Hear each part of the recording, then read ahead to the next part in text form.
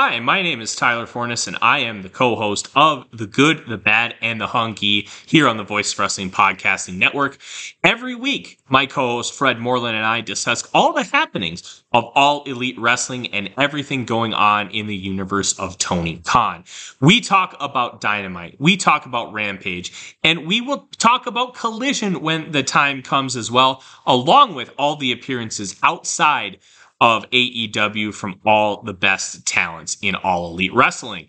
This is one of the more cohesive wrestling companies in the entire world, and we discuss every intricacy about it, including the unique booking of Tony Khan that is both a huge positive and a major detriment. Check us out every single Thursday here on the Voices of Wrestling Podcasting Network.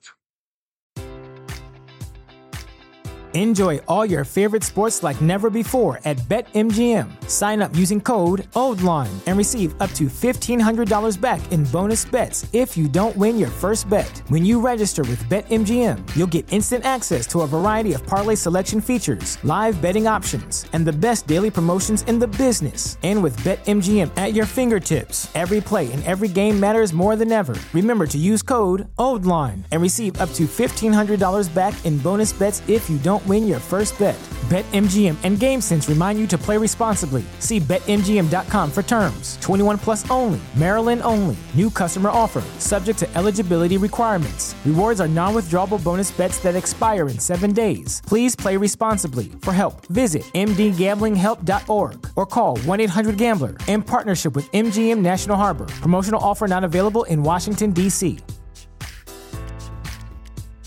This podcast is a member of the Voices of Wrestling Podcasting Network. Visit voicesofwrestling.com to hear the rest of our great podcasts, as well as show reviews, columns, opinions, and updates across the world of wrestling. Hit my music! Break it down! Oh, you didn't know? Stand back! I'm a nice man! Mamacita! Do you smell what The Rock is cooking?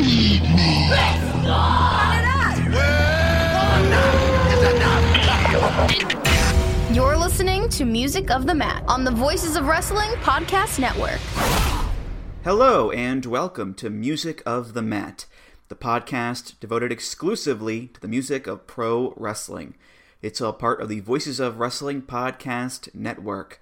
I'm your host, Andrew Rich. This is episode 150, and it's about the themes of Barry Horowitz. And today I am joined by a returning guest here on the show. He's a contributor at Voices of Wrestling. It's John Hernandez. Hello, John. Hey, Andrew. How you doing? I'm good. How are you? I'm doing good. I'm glad to be back on an episode where I hopefully have a much more positive outlook than last time I was on. And I think I will, because we're talking about a subject near and dear to my heart. Yeah, last time you were on was about 2 years ago. It was the 2020 year-end episode, which, looking back, those were some bleak days, I think, given everything that happened back then. In fact, I believe we recorded that the day after Brody Lee died. So, yeah, I'm glad we could do this under much brighter circumstances, John. Oh, yeah. That was the day. It might have been... I guess the night before the news had gotten out about Brody Lee. Yeah, a dark cloud was hanging over that episode, and it wasn't helped by that Anderson and Gallows theme we had to talk about. Listen, when the devil's in your six, you got to talk about it, okay? You have to. I mean, come on. Yeah, it's a rough one. Yeah, but this is actually a pretty big episode to be on, because it's not just episode 150, which is a nice milestone there, but this is actually the first episode of the show that I'm doing as a 30-year-old man. It was my birthday a little over a week ago, and I'm now 30 years old. So, it's all downhill from here, John, I guess. Oh, yeah. You know, it's funny, because there was actually a point on that episode I was on last time where I said, Andrew, I think we are around the same age. And just because you're an encyclopedia who's so quick on... people call you the robot because of what a resource you are with wrestling knowledge. I always kind of assumed you were around my age, and I found out after that that you were still in your 20s. I'm 35. I'm not ancient or anything, but now that you're 30, you're right. It is all downhill. Everything sucks from here on out. We pretty much are the same age now. Welcome to the club. Yeah, I woke up on my birthday and my back was aching, my knees were shot, my hair had fallen out. It's all over for your pal Andrew there, but no, in all seriousness, I feel the same. Nothing has changed really. Only thing that's changed, I think, is I no longer have the comfort blanket of saying, "Hey, I'm not old. I'm only in my 20s." That's out the window now, baby.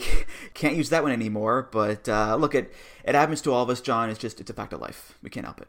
Oh yeah. No, I mean, I had a different version of that. I used to have all these goals for my life that I'd be like, yeah, I'll just get them done before I'm 30. Like I would quit smoking before I was 30. I would have my master's degree by the time I was 30. And yeah, well, when I turned 30, none of that shit had happened. Hopefully you're doing better than I was when I turned 30. I have quit smoking and I'm about to finish a bachelor's degree. So, I guess the big thing about turning 30 is just do it better than I did. I'll do my best. I don't smoke already, so I have that going for me at least. So there you go. You got the head start on me, yeah. Yeah. But anyway, we are here today to talk about the themes of one Barry Horowitz. And you might be out there thinking, Barry Horowitz? Why are you doing an episode about him? Well, it's December. It's the holiday season, which means that Hanukkah is right around the corner. I believe this year it starts on the 18th. I'm Jewish. John, you're Jewish as well. I thought, hey, why not do a Hanukkah special, break out the menorah, spin the dreidel, eat some gelt, the whole 9 yards, and celebrate one of the most iconic Jewish pro wrestlers of all time. And not to get too serious here, but I think it's especially important to do an episode like this nowadays, given where we are with anti-Semitism and its prevalence in society today. I mean, it's still very much a problem. We just had Kanye West go on Alex Jones and talk about how much he loves Hitler and the Nazis, for God's sake. So, yeah, and when I hear stuff like that, it does get my dander up. I'm not a very observant Jew. I don't keep kosher. I haven't been to temple in years, but it's still my heritage. It's still my DNA, and I do have years and years of Hebrew school and learning about the Holocaust and anti-Semitism, drilled into my brain at this point. So I do feel the need to balance the scales somewhat and, bring some positivity to the proceedings. That's the way I see it anyway, John. I'm glad you brought that all up because, for what it's worth, being a fan of pro wrestling, I feel like pro wrestling has often punished me as a Jew. We'll talk about that in this episode. I think with Judaism specifically, more than most religions, I think there's a cultural aspect of it that's much more prevalent than in a lot of people than observing. And I'm also not a very observant Jew, but I also was bar mitzvahed. And if I recall correctly, there were TV set up where people could play SmackDown 2 for the PlayStation in my bar mitzvah. So I'm a real one in every way. But like you said, I think in this current day and age, where somehow anti-Semitism has gotten a voice again, I think we could use some wins and we could use some recognition of some of Judaism's biggest winners. And it's unfortunate that we won't be doing that today. Yes. We'll get to that aspect of him for sure. But before this episode, I was looking at a list of Jewish wrestlers, and there aren't that many of them, just like there aren't that many Jews in the world just in general. We are a minority after all. But looking at the names here, you have people like Goldberg, Raven, Colt Cabana, Paul Heyman, Missy Hyatt, Matt Sydal, A-Train, The Grand Wizard, The Malenkos, Billy Kidman, Drew Gulak, MJF, of course. I believe Randy Savage and Lanny Poffo are half Jewish on their mother's side. And there's a few more after that too. But Barry Horowitz in particular, I think, is a guy who isn't just a wrestler who is Jewish. He is a Jewish wrestler. He came out to Hava Nagila. He wore the Star of David on his trunks. He used his own name, Horowitz, which is a very Jewish name, for most of his career. He made being Jewish like part of his wrestling persona. Not for all of his career. and not to a super over-the-top extent, which we'll get to, but when I think of Barry Horowitz, I don't just think of a guy who patted himself on the back a lot of times. I think of him being like, a very notable Jewish wrestler as well, John. Yeah, and I think you bringing up his name is also an interesting point, because there are very few Jewish wrestlers who had, there aren't any Cohens out there winning championships. And the other one, funny enough, is Goldberg. I always thought it was cool that Goldberg's name was Goldberg, and he never got pegged with a different name. And now, so the balance, the spectrum of Jewy last names in wrestling has been Horowitz to Goldberg, someone who never lost and someone who exclusively lost. And thankfully now we have MJF, a Friedman out there, tipping the scales back in favor for us. Yeah, kicking the door open for, world champion Chaim Lipschitz, just Moshe title bomb. The future is ours, John. The future is ours, all right? Oh, I can see it now. Yeah. Yeah, but yeah, the other notable aspect about Barry's, career and all that, and you mentioned this, of course, is that he is arguably the most famous wrestling loser of all time. I know he's on record for not liking the term jobber. He prefers enhancement guy, but regardless, he lost a lot of matches over the years. According to Cage Match, they have 1,524 matches of his on record. He lost 81% of those matches. That's a lot of losses. And based on how many matches he has, he made a career out of it. He made a career out of being the loser and being the guy who put other guys over. And you can do that in wrestling. If you look at it as like filling a role and you're good at it and you're happy with being in that role, you can do it for a very long time. I mean, right now, one of my favorite lower card guys in AEW is Serpentico, who just became the first guy there to have 100 losses because he's really great at putting people over. And there have been plenty of guys like that in wrestling over the years, but, I think Barry Horowitz is looked at as like the ultimate icon of wrestling losers, John. Well, I think that there's a lot to be said about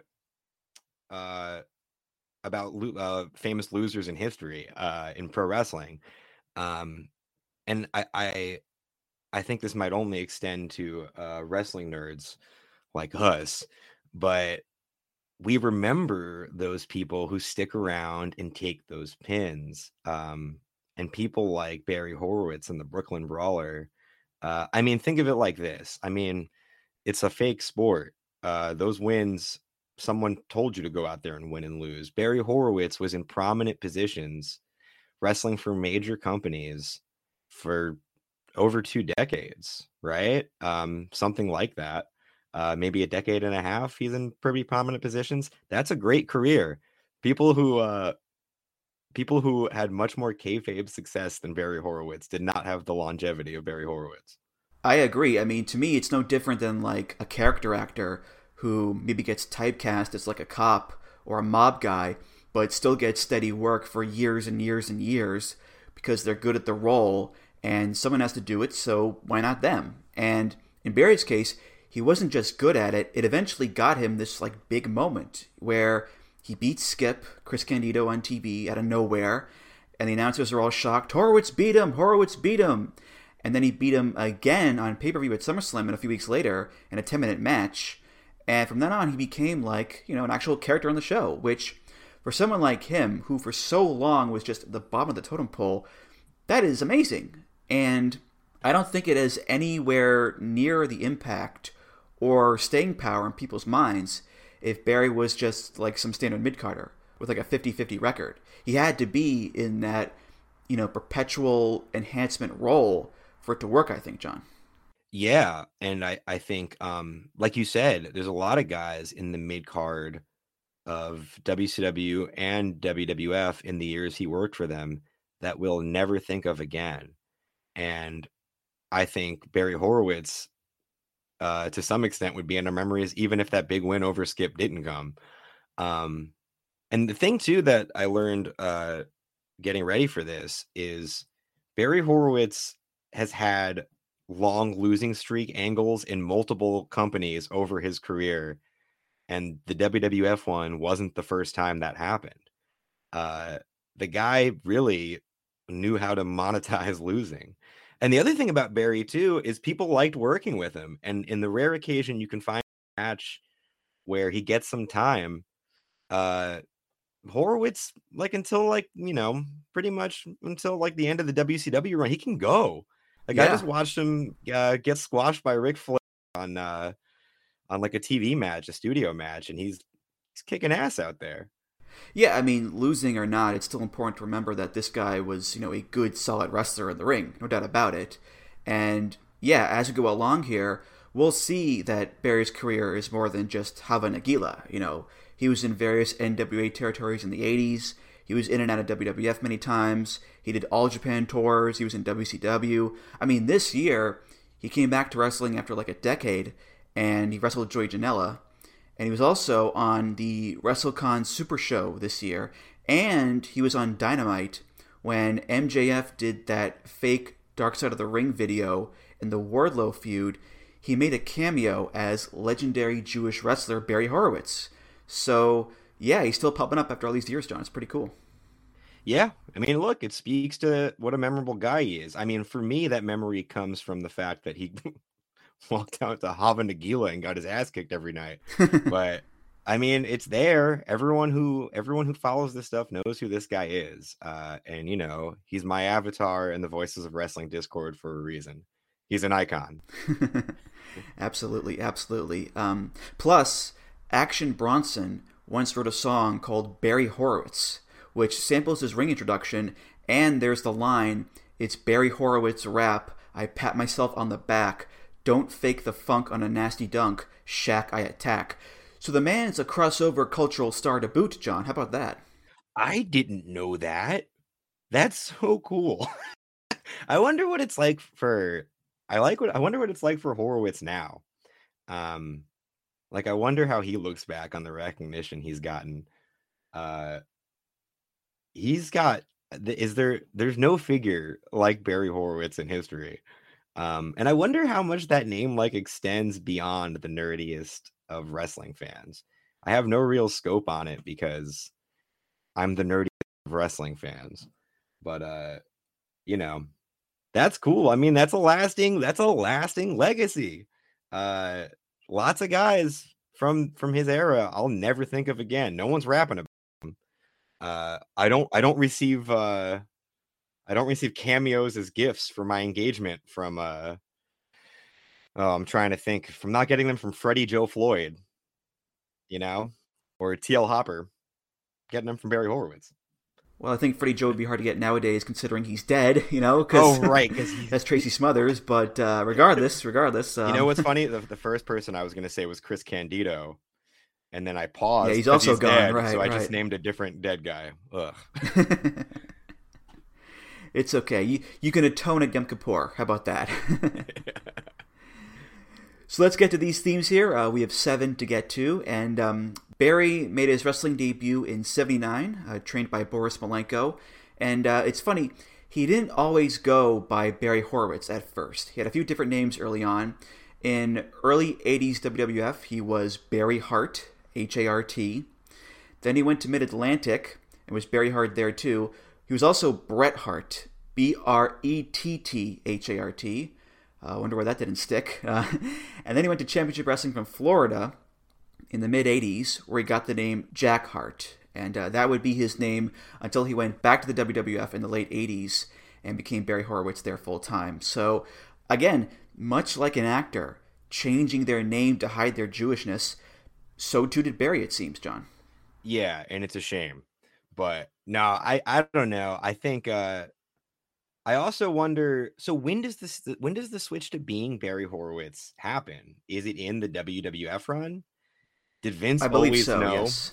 Oh man, that's crazy. Did Vince always know he was going to do this? Did Vince know from day one he was going to march this guy out with the Star of David on the screen and just stomp his ass to pieces for years? I mean, it's Vince, so we can never give him the benefit of the doubt, but, you know, it's too perfect. It's too perfect. It works too well, but yeah. But anyway, we'll start off here with the themes in CWF in Florida, when he was Jack Hart. This is where he gets this song. It's by Van Halen off the album in 1984. This is Jump.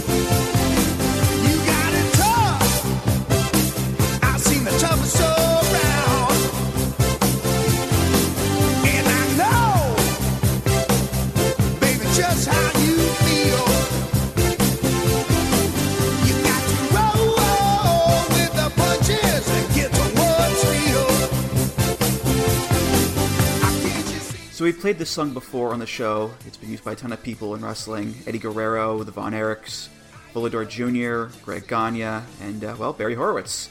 Quite the crew there. And what I like about Jump is that it's not just a great song, of course, but it's important to let people know that, again, we won't just be talking about Hava Nagila. You know, even though that is his most well-known song, we're going to go to some different genres and bands on this episode. And a good way to dip our toes into that mindset is 80s Van Halen, John.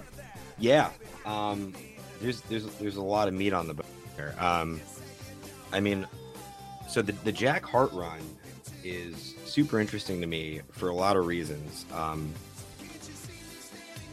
One is that I didn't know this until more recently, but he had a long losing streak angle happen that ended with him picking up the vacant Florida Championship, the NWA, like the CW, whatever the NWA belt that the CWF used. And he wins that in 85. And in 85, that's no dumpy territory. The next year, a match with Barry Windham and Flair there wins the Observer Match of the Year. Well, Luger's getting started there. So it's hard to envision, but Barry Horowitz, you know, coming out to Jump to a cool song, winning a match or two, it was happening. Totally different guy. Granted, once he got past losing a kayfabed number of 120 straight matches. But it's cool. And you know, I maybe this was a hint of what was to come, because David Lee Roth is a famous Jew. That's right. A famously outspoken Jew. And David Lee Roth used to say that part of his overblown Van Halen persona came from wanting to shake stereotypes around Jews at the time. And maybe Horowitz had that same intention and just decided to completely shake that intention once he got to Vince. Mm-hmm. I mean, looking at the other songs here, the only one that emphasizes him being Jewish is Hava Nagila. Right. Which he only had for like a 2-year period in the WWF. Everything else is, you know, not going in that Jewish direction. Even though, yeah, David Lee Roth is Jewish, this song is not, oy vey, he jumped. You know, it's not like that at all. So, again, it's a good way to introduce that notion of him, you know, being more than just the Hava Nagila guy. Yeah, and I don't mean it to... Though I do have a hard time... not making everything I say about Barry Horowitz end in a punchline. I don't mean it to de-emphasize. I think it's important to recognize everything he did that wasn't a caricature of his faith, but it's hard not to look at this stuff through the context of what we all recognize him for and what we would come to associate him with after the WWF gimmick is introduced. But yeah, no, I mean, I also, I mean, you know, I think of him, it changes. Like, I think of like Barry Horowitz back then. Imagine hanging out with Barry Horowitz back then, man. Hanging out in Florida, Jack guy, coming out to Jump, wrestling Ric Flair sometimes, Barry Windham. Kind of, he's a cool, seems like a cool guy back then. There's a practical element here too, I think, because, you know, you can't have Jack Hart, NWA Florida Heavyweight Champion, and just have him like be in the ring with no music. Like, he has to have a proper entrance, the proper song. Even though he was just champion for like 40 days or whatever, still, the presentation of a champion matters. So I think there's that element there too with this song, John. Yeah.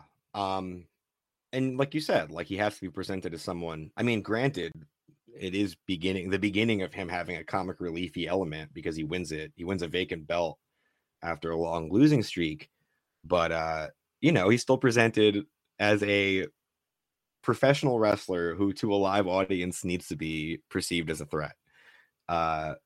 And look, in the mid 80s, walking out to jump is pretty fucking cool. Mm-hmm.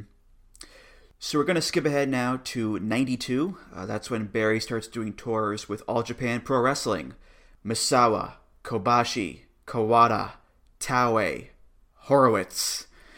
And Barry had a few themes in All Japan. The first one he only used once, and for a very good reason, which we'll get to. This is by Two Live Crew off the album Sports Weekend, As Nasty as They Want to Be Part 2. This is Pop That Pussy. Damn! Shit! Look at the ass on that bitch. Look at the titties. Oh, shit! Oh, your legs up, oh, your legs up, oh, your legs up, oh, shit! There's only one place where we can go. Just see freaky hoes doing shows, doing tricks to make us holler. On a given night, all for $1. Silicone breasts, oil on their chest. Not like us, but above the rest. They'll do anything to turn us on. Them hoes got it going on. I like big booty and big old titties. Bitch, you know you've been fucked by many. So come and be my private dancer. I got some money if that's the answer. I really wanna be with you. I get hard after seeing you. How hard? Hard like a rock. When you make that pussy pop. Pop that pussy. Hey, pop that pussy, baby. Pop that pussy. So this requires an explanation, I think. According to a tweet from our good pal Roy Lucier, Barry used this song for a match against Kenta Kobashi on July 11th, 1992. It was in Akita, Japan, and All Japan management were not happy about it. Now, Roy says in the tweet that Barry used Pop That Coochie, which is the single version where they clean it up a little bit, but everywhere else says Pop That Pussy. And there's no footage, we're out of luck there, but regardless, it's still an objectively funny situation. I mean, God love Barry Horowitz, I just don't think of him as a super horny, raunchy ladies man, John. Just not really in his wheelhouse, I don't think, in terms of character work. Well, that's the vision of Barry Horowitz I was trying to set up when I was talking about thinking of him in Florida. Just being a Jack Tan guy coming at the jump. He wanted you to know that he can be a horny dude. And this is how he showed it. I think of, obviously I'm being ridiculous and the timelines don't work out here, but I think of this as what if history changed in the moment he walked out to pop that pussy? Like, we know Baba had, by 92 things were in motion with the Pillars, but we know Baba had this admiration for the Western presentation of wrestling through the 80s. Barry Horowitz comes over. He walks out to pop that pussy. Baba goes, well, he's in the WWF. Maybe this is what they're doing over there. And history changes in that moment. Like maybe when Misawa wins that first title, Give Me That Nut by Eazy-E plays. Rainmaker Shock happens. My Neck, My Back blares through the speakers. This could have changed the way we look at wrestling forever. But no, I don't understand how this happened. This is completely ridiculous.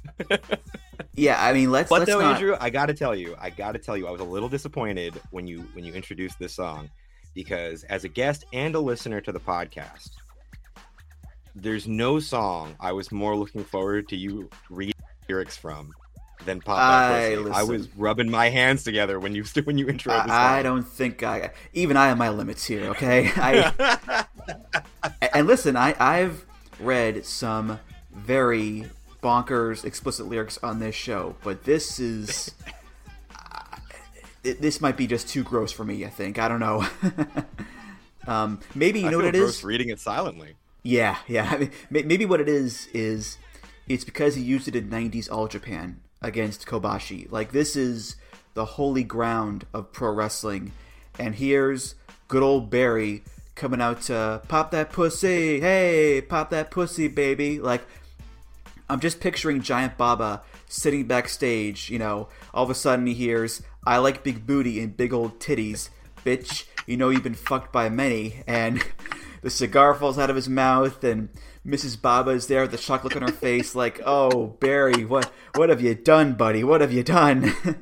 I'm just imagining, like, so, I mean, this wasn't the first song he walked out to in All Japan, so I'm just imagining one day he's wrestling Kenta Kobashi, and he goes to the sound guy or something and hands him a copy of, like, Nasty As They Wanna Be by Two Live Crew, and he goes, yeah, track 6 today, or whatever album and track it is. But just completely fucking insane. I want the footage so bad. There's so many lost holy grails in wrestling. You know, like fan cams that you hear exist and you're dying to see, and none of them mean more to me than, I don't even need the match. I need Barry Horowitz walking to the ring to pop that pussy. I'll take that over anything that's out there.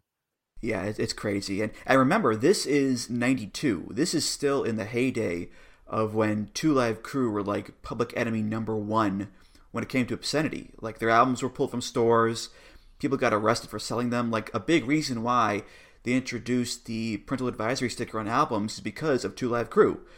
So if Barry did indeed pick this song to come out to, he's got some balls. I'll give him that. He's got some big balls there, John. Well, Barry Horowitz was, you know, he was a freedom fighter for free speech, like much like Elon Musk today. Some of them very important figures fighting for our rights. And I take them both equally seriously. Mm-hmm. Well, maybe his mindset was like, you know, 90s All Japan, they have these real songs being played, like Danger Zone and I Love It Loud and Welcome to the Jungle. One of these follow days, you up to this point, sure. Yeah. I mean, maybe he saw that and was like, hey, I'll just pick a real song too. But this stands alone. I mean, this version, the Coochie version, whatever it actually was, this song and these lyrics being on the same show as like Spartan X and Grand Sword, it's just, it's too funny. It's way too funny, John. Yeah, I think I could see him saying, well, they come out to real songs here. Maybe I'll pick one. And that's where my understanding of it ends, because, Andrew, there are so many songs in this world. There are so many good songs in this world. But he specifically chose this one. I don't know. I admire it. Look, we talk about how the pillars were, how the King's Road style embodies courage and heart. And I don't know if anyone exemplified that more than Barry Horowitz walking out to pop that pussy on Giant Baba's watch. Yes. Well, by all we know, it was a one-time thing. But Barry kept on in All Japan. Got another theme here. This is by Vinnie Moore, current guitarist for the band UFO, off the album Meltdown. It's called Cinema.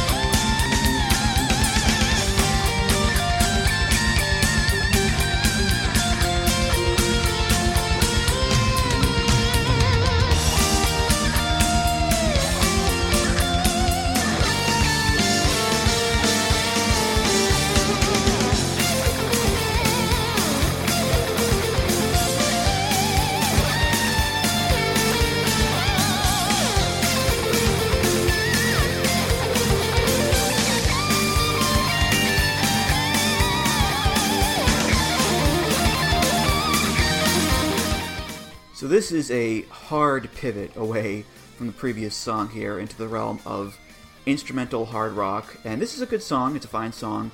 Good guitar work. not much to dig into, really, especially in comparison to 2 Live Crew. It's nowhere near as exciting as that, but hey, what is, John? Am I right? What is? Truly, yeah. This song is the bathroom break match of the podcast, having to follow the 5-star classic that is Pop That Pussy. I do think this song, when I was younger, I used to call music like this Capcom menu music. It's this like, it's all, there's a lot of Japanese wrestling themes through history and today that make me feel this way. This just like very specific kind of lead guitar music that makes me feel the same way as like white noise. That sounds mean, maybe, I don't know. It's true. I get the feeling of like the DVD menu looped too many times when I hear music like this. Like but I got and this here's something I'll get some shit for. I feel the same way about Shingo's New Japan music. That's the modern version of that for me. But you know, I didn't know it was the guy from UFO. That's pretty cool. Yeah, he's been in the band for quite a while now. I think like 20 years or so. My key takeaway from this is that it's the most traditionally badass and serious sounding song we've had so far. Because Jump is, you know, very 80s party rock kind of thing. Pop That Pussy is extremely horny. But this is just straightforward guitar shredding, which, again, we're not used to that tone with Barry. Not that All Japan are pushing him as like a real badass kind of guy. He did lose a lot of matches there too. But to me, music like this, you can picture him as like just a standard, serious, athletic guy who's here to wrestle. And he's going to get in there with Misawa and Kobashi and Akira Taue or whomever, and he'll give him the business, and he'll give him his best. So that's what I feel hearing this kind of song for him, John, if that makes sense to you. No, that makes tons of sense. And, you know, I was going to say my feeling about something like Jump relative to something like this is you're right. This is more conventionally, I'm going to go kick your ass music. But Jump kind of has a personality to it. And this is like a feeling I was talking about last time I was on. I think when we were talking about like Thunder Rosa's music. Like some music like evokes generic ass kicker, which I think doesn't always offer as much as a song could, as wrestling music, as a wrestling theme, that is. But I mean, how much were you supposed to offer for the guy who just is going to come out and lose in 8 minutes? So yeah, great theme song for Barry and All Japan. But you know what else I think about? Why the hell were they flying Barry out? I mean, I know like American jobbers got flown out to Japan other times, but what's the value of flying Barry Horowitz out to lose all his matches? I have no idea. Yeah, I mean, you look at the cage match, and he's in there teaming with like Al Perez and Sunny Beach, and then so many like there's so many random guys in 90s All Japan undercards where you look at them and like, wait, he was there too? And yeah, Barry was one of them for multiple tours too. They flew him out for multiple tours. My best guess is that, you know, he's a good wrestler, and they must have liked him. You know, he was in there with all the Pillars and Hanson and Johnny Ace and those guys, so he kept getting brought back. You know, that's my guess anyway. I don't know. So yeah, you know, I mean, I'm sure that's probably the case. I just imagine the flight didn't come cheap, but I guess, you know, someone's got to lose to Richard Slinger or whatever. Yeah. So I guess that's where you fly Barry in for. Yeah, well, speaking of that, we have one more All Japan theme here, and this one I did find footage of him using on YouTube. It's a fan cam of Barry versus Richard Slinger. Yeah, I watched. That's why I said that. I watched the same match. Yeah, good old Dick Slinger there. This is Michael Jackson featuring Heavy D off the album Dangerous. This is Jam.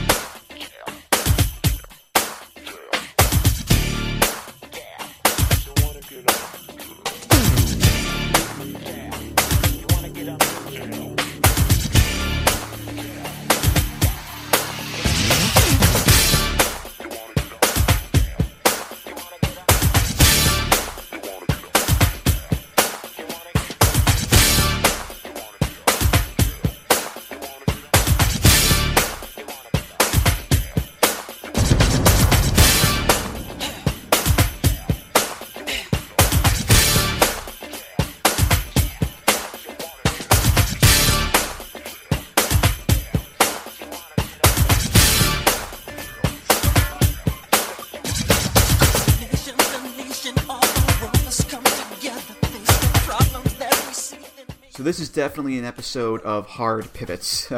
We're pivoting back to the pop world here. Michael Jackson, the king of pop, got the New Jack Swing, the dancey grooves, the funky beats, the live vocals, and we talked about Pop That Pussy being a tad out of place in 90s All Japan for very obvious reasons. Well, this is too, in a way. I think it's a much more family-friendly song than Two Live Crew is, but it's still like the dancey pop stuff. It doesn't vibe with the heyday of All Japan Pro Wrestling to me. Even though it's a good song, and a very popular one as well, I think something like, Cinema fit the tone better than this one does, John. I think you're right, but I think Jam is a weirdly cool wrestling theme. I mean, in part because the main vocals don't start until about 1:20 in. It's real rhythmic and repetitive in that intro. It's kind of setting a groove. I hear what you're saying, that specific vibe and groove is out of place in All Japan, but when I saw that he came out to Jam, I was like thinking about it for a second, and I was like, that's a cool wrestling entrance. I imagine not much thought went into it. I mean, Jam's music video was such a big deal. I imagine he just saw it once and was like, I don't know that many songs. How about this one? Yeah, I don't know. It's a cool intro. I mean, like you said, I'm sure it was weird. But, the vocal, I mean, he's probably in the ring 40 seconds before vocal starts. Get some of those Michael Jackson fucking ad-libs in there. Cool walkout. Yeah, I agree with that part for sure. It's just, the music is such an odd dichotomy for me with the promotion.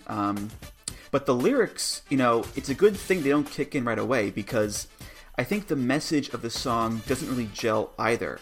Because the song is about, escaping the problems of the world through music and dance, and we need to look deep inside of ourselves, and we need to build a better world through cooperation and love, and that's all well and good, but this is pro wrestling, baby. This is All Japan. This is head drops and lariats and chops and violence and fighting spirit. So there's a big clash there too, and there's a big clash with Barry. He's not like, make a difference Barry Horowitz here. He's just regular old Barry Horowitz coming out to a match. So yeah, it's a good song, but contextually it's a bit strange, I think. Yeah, I agree with you there. I don't really get it. But I watched that clip, that Dick Slinger match. You see him, he does walk out to it in that. And it didn't strike me, and I think part of that is because I didn't watch him go against someone with one of those iconic themes. I think if I watched him go against someone with one of those songs that you instantly remember as iconic of the time, it would have stuck out to me.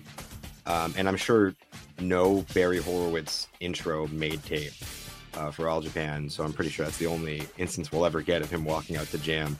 But if the next entrance was like Masawa's or Stan Hansen, I'd be like, yeah, I don't know if Jam's doing it, Barry. I will say this, though, about Barry and his song choices so far. He is on the money in terms of pop culture relevance. You got Jump in the mid-'80s. You have these 3 All Japan songs which all came out around 91, 92. He is on the ball with picking these hot contemporary songs. So, kudos to him in that regard, at least, John. But you know how that reads to me? It always, with wrestlers, especially of the time, the more you learn about them, and I say this lovingly, I think this makes the best wrestlers, but the more you learn about them, the more I'm like, this guy knows nothing of the world outside of screaming into microphones and getting dropped on his head. And again, I say that with all the love in my heart. That's why we love those them. people. Yeah. That's why we love them, because they're fucking lunatics. So when I see the songs that Horowitz chose, I imagine the reason they're all the most famous songs is because they're the only songs he's ever heard. Maybe he bought a CD single of a song he liked once or twice. Jump was huge and on the radio all the time. The Jam music video is iconic. Two Live Crew was in the news. I bet he heard that song once and was like, that's funny. So when I hear it, I don't think Fingers on the Pulse. I think like he walked past the pulse once or twice and just made decisions based on that. Fair enough. Fair enough. So when he's not doing All Japan tours, Barry is back working for the WWF, and he'll be there throughout the 90s until 97, so off and off for a good long time there, but he doesn't get his first WWF theme until he beats Skip in the summer of 95. They finally gave him a song and Titantron an entrance and everything. This is Jim Johnston with his rendition of Hava Nagila.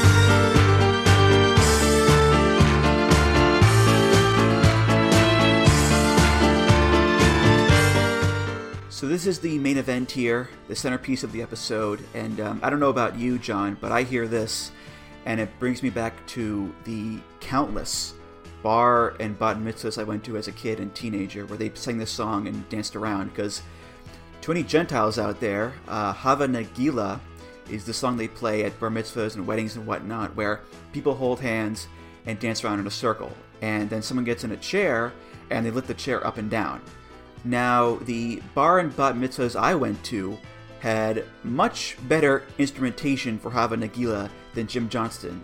This is basically like a presetting on a Casio keyboard instead of like an actual klezmer band and all that. So, but still, you know, if you're going to give Barry Horowitz music for the first time in the company and you're going to focus more on his Jewish heritage, which they did, then Hava Nagila is perfect, John.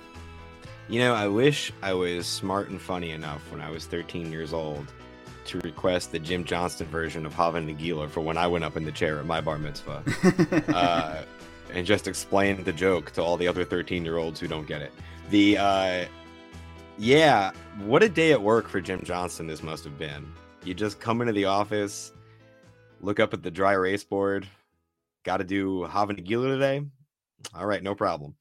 I have so many feelings about, I mean, obviously you and I have many feelings about this song.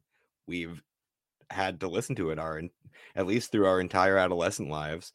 But boy, even as a kid watching Barry Horowitz come out to Hava Nagila as a jobber with the Star of David on the screen, I was like, is this allowed? Are we all on the level here? It's like shot. I love it. I mean, whatever. Wrestling is a terrible place.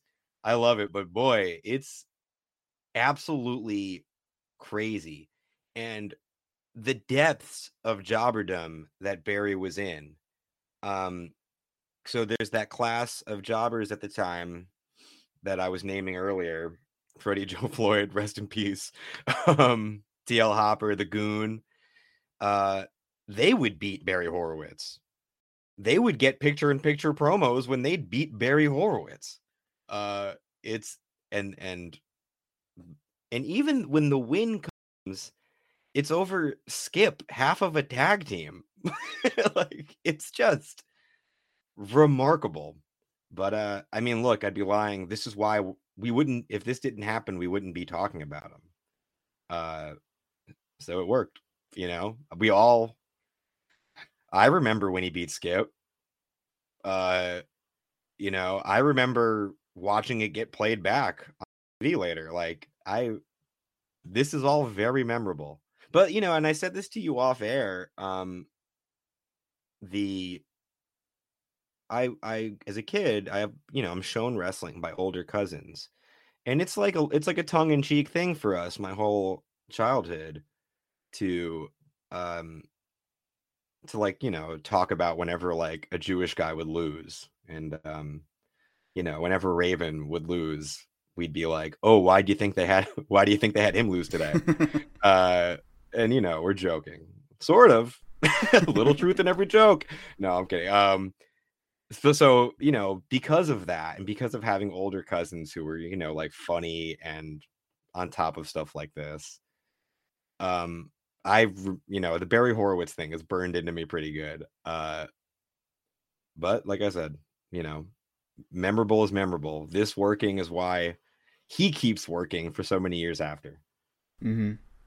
Yeah, we've talked a lot on this show about how, American companies will give a Mexican wrestler like the stereotypical Latin sounding music, or the Japanese wrestler the traditional East Asian music.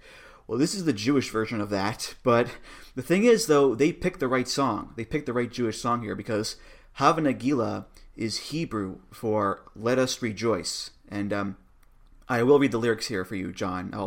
I'll bust out my Hebrew for once in my life. So that's brave. Hava Nagila, Hava Nagila, Hava Nagila, Venismecha.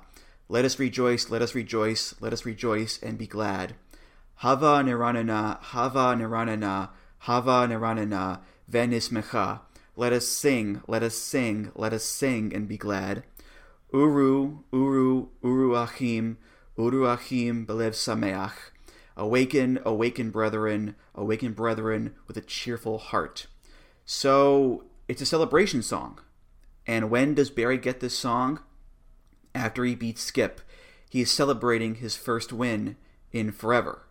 So they didn't just pick like a random Jewish song. They picked a song that is perfect for the story, John. Andrew, I get what you're going for here. And I think it all lines up. But I cannot imagine Vince McMahon putting that kind of thought into this. Listen. This is all my own Vince conjecture McMahon was here. just like, what's the Jewiest thing I can... Yeah, right. This is all my own reading into this thing. I guarantee you Vince was not like, yeah, that's the idea here. No, Vince was like, yeah, goddamn pal, I heard one of these Jewish songs at a wedding once, I think. Just go with that one, I guess. That's my feeling anyway. So yeah, I think that's probably generous for how Vince said it. But no, but you're right. I mean, it's very appropriate, even though I just imagine Vince McMahon said, play something Jewy. But I mean, as celebration songs go, it's no Me So Horny, but it's a good one. I also, because I haven't really revisited this stuff in that much detail. I didn't realize he didn't start coming out to Hava Nagila until after he beat Skip. I thought that had just been his thing. No, as far as I know, he didn't get any music in the WWF at all until he beat Skip that time. That's this first theme there. So yeah, there you go. Oh, that's cool. That's kind of cool. Because I mean, yeah, I guess they probably weren't like showing his entrances or something, because they were establishing that he was losing, and he'd been losing matches to Skip in the lead up, I thought. Well, whatever. That's cool. That's a cool, gets his big win. Hava Nagila plays. Saving it for that moment's even cooler. Well, they didn't play it after that. It was for the SummerSlam match against Skip. That's when it debuted, I believe. So Right. That's what I mean. But it playing when he finally gets that roll up, feels like going up in the chair, baby. Feels like breaking that glass. No. When he beat Skip for the first time, there was no music. They debuted Hava Nagila at SummerSlam for the rematch against Skip. Oh, that's got what you. I meant. Well, never mind. Never mind. This song sucks. No, I'm kidding. Yeah, I don't know. But he kept it for the rest of the time he was there, right? Because he becomes like a character that all right. Yeah. Well, like I said, it worked. On the flip side of this though, I was trying to think of like other times a wrestler's religion fell into their character to see if it ever mirrored the way it worked for Barry Horowitz. And the first thing I thought of was like Mystico, who, Christianity or Catholicism is his whole gimmick, and then he becomes the most popular wrestler in the country and is the Observer Wrestler of the Year. So yeah, it's pretty much the same thing. Yeah. Right. Yeah, exactly. Yeah. Well, with Hava Nagila in particular, you know, it has a good tempo. It's zippy. It's upbeat. It's not like, you know, Shema Yisrael Adonai. But the crowd singing along well would be huge. That'd be a sight to see. That'd be a sight to see for sure. But yeah, it works very well for like the pace of a wrestling entrance, I think. And really, you know, this is pretty much as far as they went with, you know, leaning into the Jewishness with Barry. He didn't start wearing like, you know, a yarmulke or a tallis. He didn't refuse to wrestle on Shabbat. Like, they kept it to Hava Nagila and the Star of David pretty much. And instead, they made him dress more like a nerd with glasses and the button-up shirt and pocket protector. And it's like, yeah, there are Jewish nerds out there. I mean, you know, look at us, for God's sake. But, you know, this is Vince McMahon and the WWF. They could have made it way Jewier than this, John. It could have been way more on the nose, I think. All right. You know, I was about to object pretty loudly, but I think the way you summed it up is where we can agree. With Vince McMahon, it could have been a hell of a lot worse. Because, you know, you can say they didn't lean any further into his Judaism and the character than this. But walking out to Hava Nagila with the Star of David on the screen is pretty much as far as you can lean into somebody's Judaism without getting into some kind of trouble, I think. That's why I'm surprised. Like, again, it's Vince and the WWF, you know? I mean, yeah, no, we dodged a bullet. As a people, we dodged a bullet that they stopped there. It's the same company that did Saba Simba and the Mexicools on lawnmowers and a billion other things, for God's sake. Right. So, I mean, later Barry Horowitz tags with Hakushi, I think, right before he leaves, and it's just, though, you just put those two on camera together, and it's Vince McMahon at his finest. Just his understanding of other cultures right there on screen for you. Yeah. You know what they could have done? I thought of this the other day. It's a great idea. Whenever Barry lost a match, they could have played the Mourner's Kaddish. You know, he gets beat 1, 2, 3, and all of a sudden you hear Yit Gadal v'Yit Kadash Shamed Abba Be'alma Divrach. It's gold, John. I'm telling you, it's a golden idea right there. Oh, you should have had the pencil. What could have been? Of 2? Yeah, I was 2 or 3 years old right then. Yeah. When the next Barry Horowitz comes around, I'm making sure you get the call. Yeah. By the way, I hope all of the Jewish listeners out there are enjoying these references as much as I am, because I'm having a ball here, man. A matzah ball, if you will, folks. Hey, yeah, no. This is my favorite episode of. This is my favorite episode of Music of the Mat to date. No bias. This is for a very select audience. I mean, also, Yes. for what it's worth, a little pulling back the curtain. When Andrew came into the Voices of Wrestling Slack to ask if anyone wanted to be on this episode, my response was, all right, I mean, if you're looking for a Jew to do it with, I'll do it. And Andrew was like, yep, that's it. It's yours. So, Well, listen, I can't. Here we are, I can't folks. get the reactions on air to these references if a fellow member of the tribe isn't with me. So I have to get someone to bounce off of, for God's sake. So No, trust me, Andrew. I felt like it was my duty to be here, and it's an honor to serve. So Barry leaves the WWF in 97, and he hops over to WCW. He'll be there for a few years. His first theme there is when he had from November of 97 to May of 98. It's from the BRG Music Library. It's by Rick DeFonso, and it's called Screw in A Minor.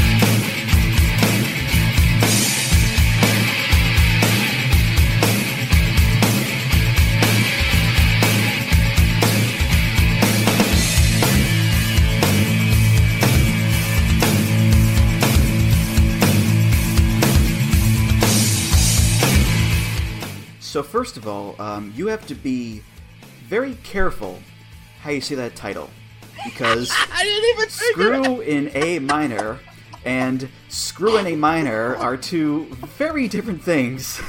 Oh boy, oh boy. I was gonna say Screw in A minor. Is this another 2 Live Crew song? Hey, folks.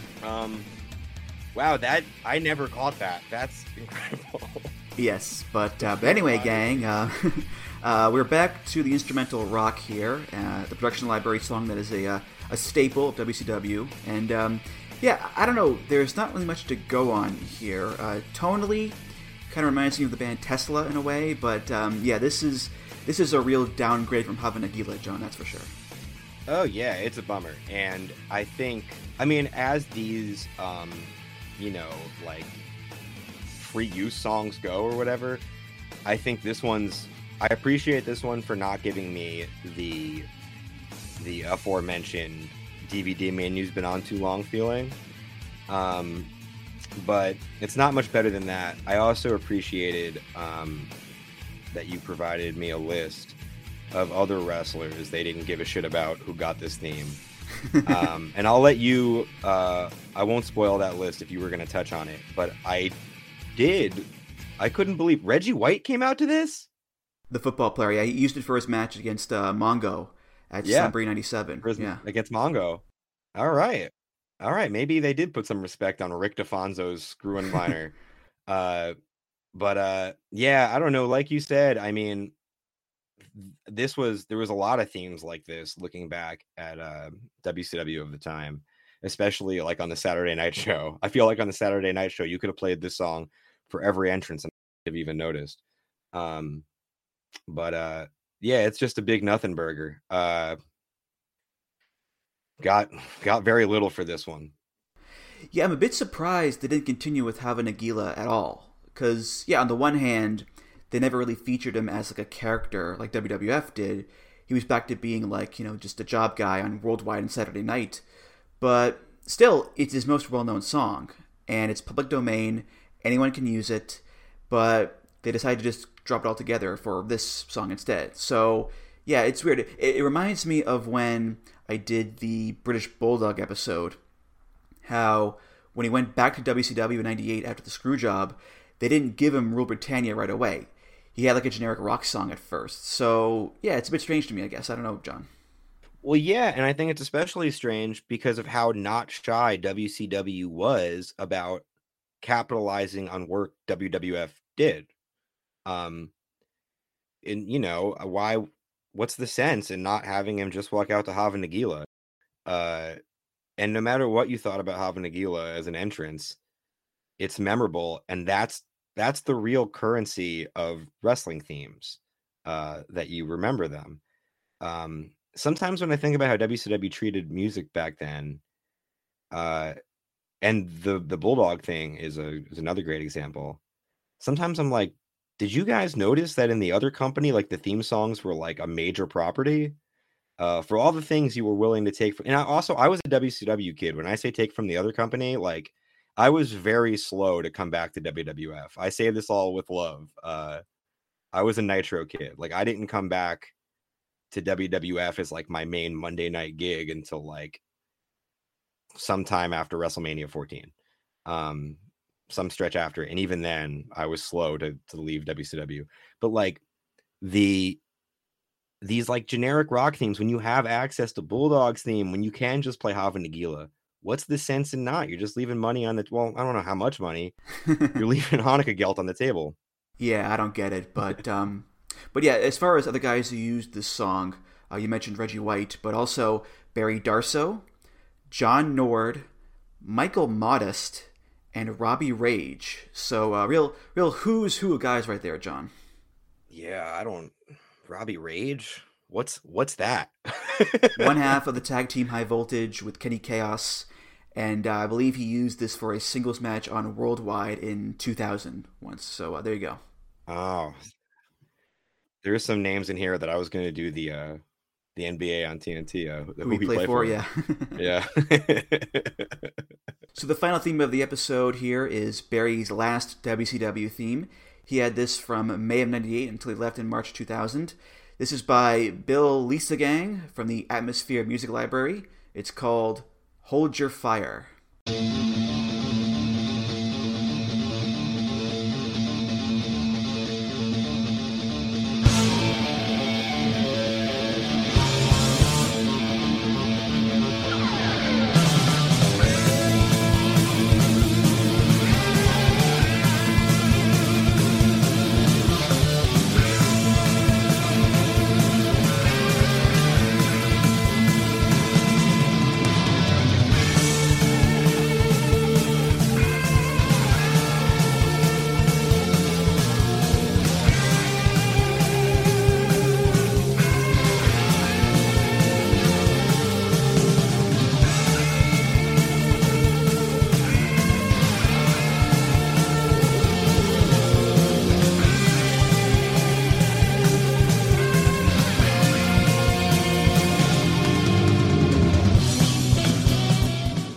So this is basically more of the same as Screw in A minor in terms of genre. It's much faster paced though, a lot more frenetic. I think closer to cinema in that regard, but still it just doesn't feel like the right fit for Barry Horowitz post Hava Nagila. It's not the same. And unlike Jump or Pop That Pussy, it doesn't have the fun factor either. So yeah, we're kind of ending on like a generic down note here, John, but what can you do, I guess? What can you do?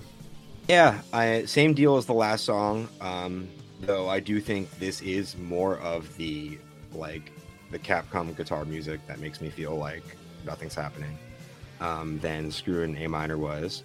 But yeah, same deal. I think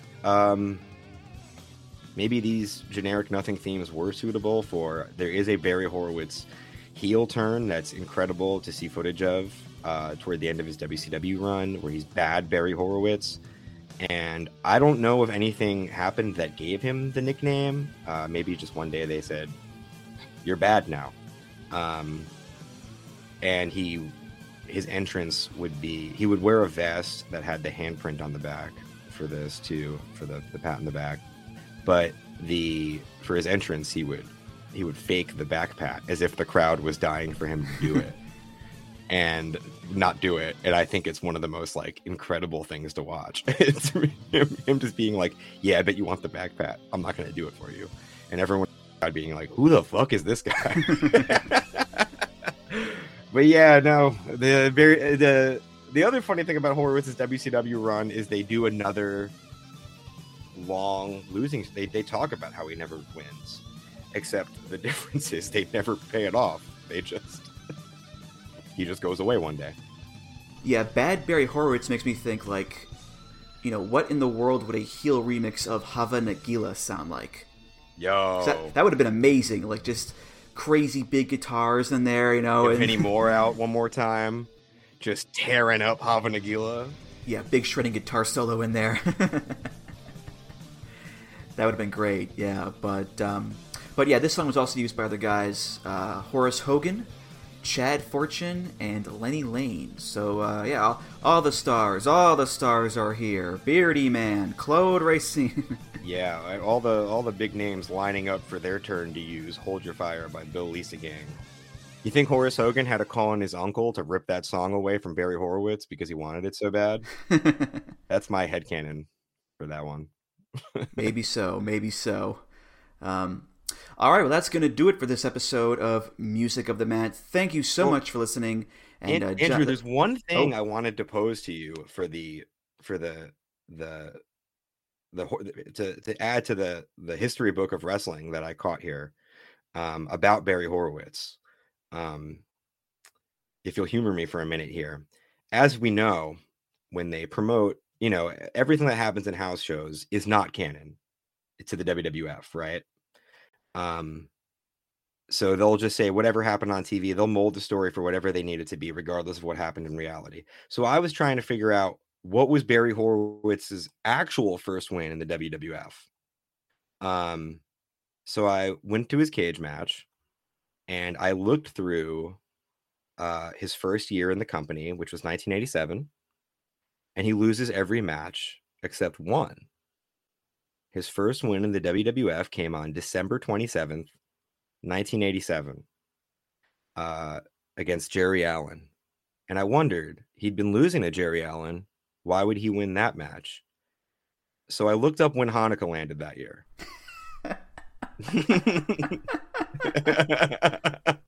Now, I was disappointed at first because Hanukkah ran from the 15th to the 23rd and the match was on the 27th. But then I looked at what his prior match was. He hadn't wrestled a match between December 9th and December 27th. So his first match after Hanukkah of 1987 was his actual first win in the company over Jerry Allen. So for all the shit we give Vince McMahon, if you want a little, well, I don't think we have any reason to give Vince, I guess I'm not really in the business of trying to credit Vince McMahon for anything. But if you want a fun story to tell, pretend that what I'm saying is true and not a thing I just made up. That Vince McMahon gave Barry Horowitz his first win for Hanukkah, a belated Hanukkah gift, on December 27th of 1987. Here's where I ruin it for you. Oh, no! According to Cage Match, Barry Horowitz's first win in the WWF, as Barry Horowitz, not Barry Hart, which he did win some matches there earlier in the decade, but as Barry Horowitz, his first win was not in December, it was July 22nd, 87. Barry Horowitz defeats Brady Boone in Kitchener, Ontario, Canada. So. Well, then, I'm going back to Vince McMahon being an anti-Semite. You know what? That works a little bit better, I think. I think so. In the grand scheme of things. Oops. Yeah, oops. And now, that's going to do it for this episode of Music of the Mat. Thank you so much for listening. And John, thank you so much for being here. This was so much fun. One of my favorite episodes of all time, really. And more importantly, it was kosher. So, you know what? A good pat on the back all around, John. How about that? I'm going to do it into the microphone.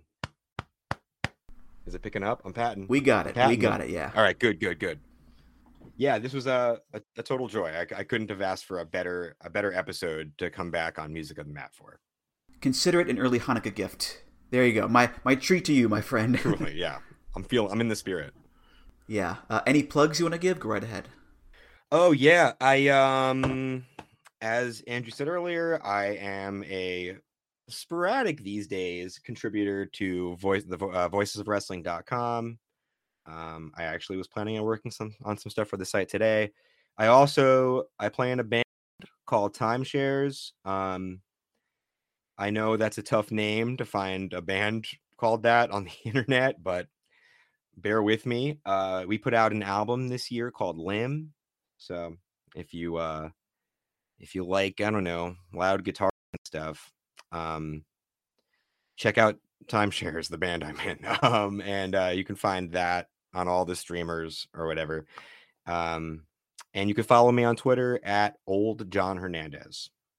And Music of the Mat is, of course, part of the Voices of Wrestling podcast network. You can find all the great shows on there at voicesofwrestling.com. Follow the show on Twitter at Music of the Mat. Follow me on Twitter at Andrew T. Rich. Voicesofwrestling.com/Discord for discussions and comments. Voicesofwrestling.com/donate for any donations. Just click the big donate button beneath the name Music of the Mat. If you donate, hey, thanks so much. You're awesome. And of course, rate, review, subscribe to the show on Apple Podcasts, Google Podcasts, Spotify, and many other places. John, thank you again. I'll see you around. Thanks. See ya. All right, for John Hernandez, I'm Andrew Rich. Happy Hanukkah, Merry Christmas, Joyous Kwanzaa, a Festivus to the rest of us, and I'll see you next time on Music of the Mat. Take care, guys. Music of the Mat is intended for entertainment and information purposes only. The songs used throughout this show are property of their respective copyright holders. Hello, do you like New Japan Pro Wrestling? Are you a Shin Nihon freak? If so, check out the Super J-Cast with Joel and Damon on the Voices of Wrestling podcast network. And even if you fucking hate New Japan Pro Wrestling, listen to the Super J-Cast anyway. Not just for our great show reviews, analysis, and pastrami sandwiches, but there's also usually some dick jokes somewhere in the obligatory opening 30 minutes of absolute nonsense we chat about every single week. That's the Super J-Cast for all all the best talk about New Japan Pro Wrestling, crisps, and pornography. Enjoy all your favorite sports like never before at BetMGM. Sign up using code OLDLINE and receive up to $1,500 back in bonus bets if you don't win your first bet. When you register with BetMGM, you'll get instant access to a variety of parlay selection features, live betting options, and the best daily promotions in the business. And with BetMGM at your fingertips, every play and every game matters more than ever. Remember to use code OLDLINE and receive up to $1,500 back in bonus bets if you don't win your first bet.